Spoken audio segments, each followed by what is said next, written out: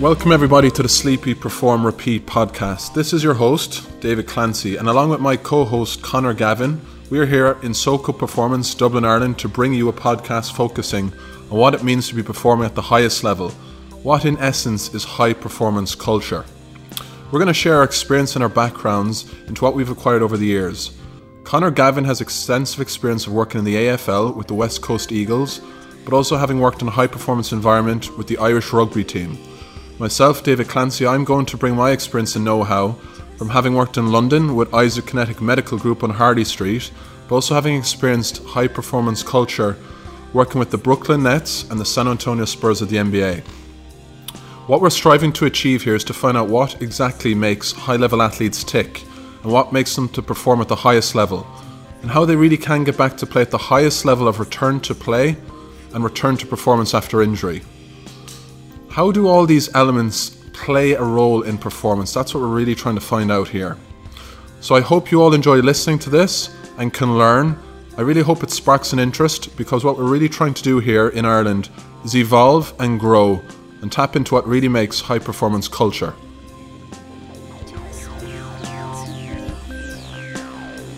Hey everyone, real privilege to speak to Callum Wilson today. So Callum, obviously striker playing with Bournemouth, and currently actually as of this week called up again to the England squad for the upcoming Nations League tournament. So Callum, again, we speak to him about a range of topics, a lot of performance-based stuff. We speak to him about the mindset required to be a striker and how that differs from other positions on the pitch. Callum has gone through a couple of ACL rehabs, so we speak to him about the return to play process right at the end and how he found that transition in terms of getting back on the pitch and playing at a high level. He's obviously been performing very well this year, so naturally that comes with that a lot of rumours as regards transferring to bigger clubs. So we speak to him about if he thinks that has an effect on his play at all. And also we speak to him about the confidence and belief he thinks is required to play at the highest level in the Premier League. He gives us a bit of an insight into any sporting role models that he's had growing up and who he models his game on, and this whole idea that he has of aim small, miss small. So again, if you want to make any comments or ask any questions to myself and David, we're available on Instagram on SoCo Performance or D Clancy Physio, and also Callum is there as Callum Wilson. So hope you enjoy this and can take something from it.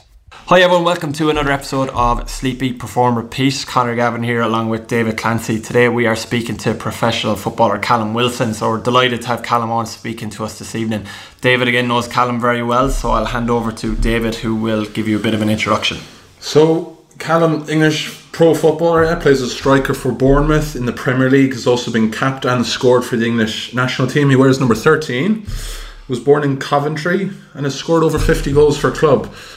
And he's actually had a great season this year in the Premier League, scoring 14 goals, I think. So Callum's been through a lot in his career. He's suffered a couple of injuries, but he's really found a great vein of form over the last couple of seasons, and we're really looking forward to tapping into what makes him such a successful, high-performing athlete that seems to balance his family life so well with being an elite footballer. So Callum, how are you doing today? What's life? Premier League season's wrapping up. What's next for you in the next couple of months? Hi David. Obviously life is good, thank you. Obviously the season ends next week, and then it's off to internationals. Hopefully, I haven't had the call yet to say we'll be back in the squad over the summer for the tournament and Nations League, but obviously my form has been okay this year, so I'm hoping to be in that squad and try and play a big part and help the country win a trophy. That's brilliant. So you're playing as a striker, Callum. Have you been a striker all your career? When you were younger, did you move around position wise, or have you been kind of specialist since the get go? No, I'd like to say I was, but I think I've moved around a few different positions really. I used to play centre midfield when I was in Sunday League to try and get a lot of the ball. The play used to sort of try and go through me. I used to try and get out the defenders and bypass the attackers and try to score myself, to be honest. Yeah. And then in the youth team at Coventry City Academy, I was tested on the wing, left, right, up front. And I think at a young age, it's good to try and get a feel for different positions to obviously see where you fit in the most, really. For me, obviously, I was never going to be a defender, so I was always in them attacking positions. And it was just about finding that right spot to fit, and then and try and make a career for myself. What's the mindset for being a striker at that level? You're the guy that your club, your team looks for scoring goals. What's the mindset for somebody like you each and every day? Hungry for goals, hungry to succeed. There's a great desire and belief within myself to obviously try and be the best I can be, and I think I've had that from a very young age, and it stayed with me. Even throughout setbacks, I've had good mental strength to try and overcome adversity, and I think it's probably helped. Well, not helped, I should say, but I think having a tough upbringing sort of stood me in good stead for my life at the moment, and obviously times that I've incurred over the past few years that have been tough. So you speak there, Callum, about the adversity you've overcome. Obviously, we know about the ACL injuries that you had, and the kind of the long processes you go through to rehab from those. How did you find your return to play? Did you do any work yourself on your mindset? Obviously, confidence and all these things are huge for a striker. How did you regain all these kind of things when you got back playing after the injuries? For me, throughout the injury, whilst you're rehabbing, it's time to obviously reflect on where you're at in your career, your life, and you look at everything, because obviously the football side of things slows down because you're not able to play and you haven't got that pressure week in, week out. So you sort of sit back, reflect on where you're at, analyse what happened, how you could be better. And then for me, it was just about getting myself back fit again. There was never any doubt that I would get back to my best. And obviously, when you get closer to that point, I think it's about just building up the confidence on the field, really. You can do so much gym work, so you know that you've got the strength there behind you for a certain point. And then obviously when you get outside on the grass, it's about running, twisting, turning, and taking tackles, really. I think that was probably the big thing for me. So just me and the physio would come together and just do block tackles, just a bit like a wrestling type drill, but just to sort of take my mind off of worrying about my knee and it going into certain positions and just basically getting on with it. And then the first few games, when I come back, took a tackle and you feel like, oh, I'm okay here, and then all of a sudden, it's all systems go. It's all good. You feel slowly getting back to normal. Perfect. So reading the papers or being online, anything like this these days, Callum, we read a lot about you and hear a lot about you. Rumours obviously go around about different clubs that are interested in you. How do you find that, like personally speaking, when you're playing? Is it a motivating factor for you, or is it a case of, right, well, doing what I've done to date has got me this attention, so I'm not going to change my game because that could change things? Or how does it affect you at all, do you find? No, I think as you get older, it sort of doesn't come into play as much. When I was a bit younger, just coming through at Coventry playing well, and you start getting all these teams interested in you and linked with different clubs, and then you start, obviously, sort of, people would send me pictures of the papers and pictures of stories and links to stories about myself, and then I used to have a read through them, and obviously sometimes I guess it would give you the confidence. It would just give me confidence and want to prove to people that I'm able to play for that club. But as I get older, you sort of dismiss it, don't really read into it as much, because you've got a job to do. You've got to stay as professional as ever, and you can't let nothing take your focus away from game to game and training day to day and putting your all into the club that you're currently at. So it's obviously nice and flattering to get linked with other teams, but for me, it's about staying focused. And when you're contracted to a club, you just give your all for that club, and until anything changes, you don't really listen and buy into what's going on outside of your club circle, really. Staying grounded and going forward, man. What has your highlights to date have been, Callum? You've played in Wembley, but give us a couple of highlights of your career so far. So for me, I'd say my first professional goal for Coventry City one of my first highlights in my younger years. You know, I went a bit of a solo run, and from then I thought to myself, how many defenders did you beat? I think it was 2 or 3. I think. Oh, nice, good. Yeah. And the ball got played behind one and took on another one. A little bit of trickery isn't really associated with my style of play, but yeah, you know, that was a nice goal, and from then really I just had that self-confidence to then think, right, okay, I can do it at this level, and you know, it's time to kick on now. And then my second highlight was probably scoring 20 plus goals for my hometown club. Growing up as a boy, watching them play, and then actually playing for them and scoring for them is one thing, but then getting into sort of double figures and then 20 plus goals for them was obviously a great achievement for myself. And then moving to Bournemouth, winning the championship, and scoring obviously the goals that I did in the 20 plus season to sort of help them gain promotion. And then another highlight, probably my first Premier League goal, which turned into a hat-trick, which was obviously a great point in my career, really, where I thought I've got the belief to be a Premier League player. I've always felt like I was destined to play on the big stage and play in the Premier League, in one of the best leagues in the world and stuff like that. And then basically for me, getting that obviously first goal, I took confidence, then went and scored 2, 3. So that was a nice point. And then I'd say another highlight was coming back from my ACL injury. I think it was my second ACL injury it was, on my left knee, and it was my second game back, and I scored a hat-trick in that game. And obviously, you know, it just sort of... Did you score with the left leg? Pardon? No, I didn't actually. It was two right foot and one header. Oh, nice. Sorry, so yeah, it was obviously... it just sort of put the icing on the cake, you know, for a 9-month layoff. You put in all that hard work and you visualise it so much when you come back, and then to put it actually out there into action, and obviously come home with the match ball.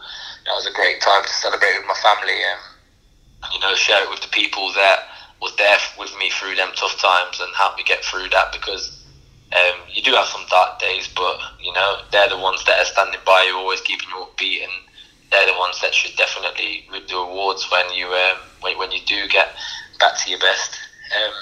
And then probably my my international debut. First time into the squad, first time playing for England and scoring in the same game. I should have probably had a hat-trick that day, but on another day I'd be more disappointed. But you know, on my debut, just to score for me was a massive honour. And yeah, like I said, another proud moment to share it with the close ones again, really. Quite a glittering career, Callum. Have you had any idols growing up? You know, you've been a huge success, especially for your hometown in Bournemouth. Were there any?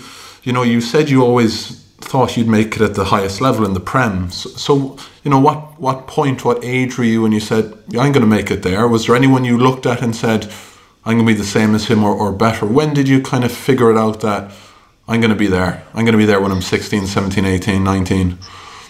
Yeah, probably it was when I was growing up. It was watching Thierry Henry playing at Arsenal.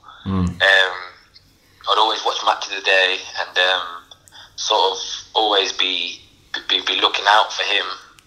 But then obviously back then, YouTube was obviously massive for watching videos of players on stuff like that as well. So I'd before games, I'd sort of go onto the computer, laptop and things like that, and then just sort of watch Thierry Henry goals before, you know, to give me that little bit of inspiration, and try and go out there and replicate what he was doing in matches and just try and emulate him, really. And then for me, if he could do like a sort of an ounce of his career, which he's had an amazing one, then you know, it'd be an achievement and a success for me.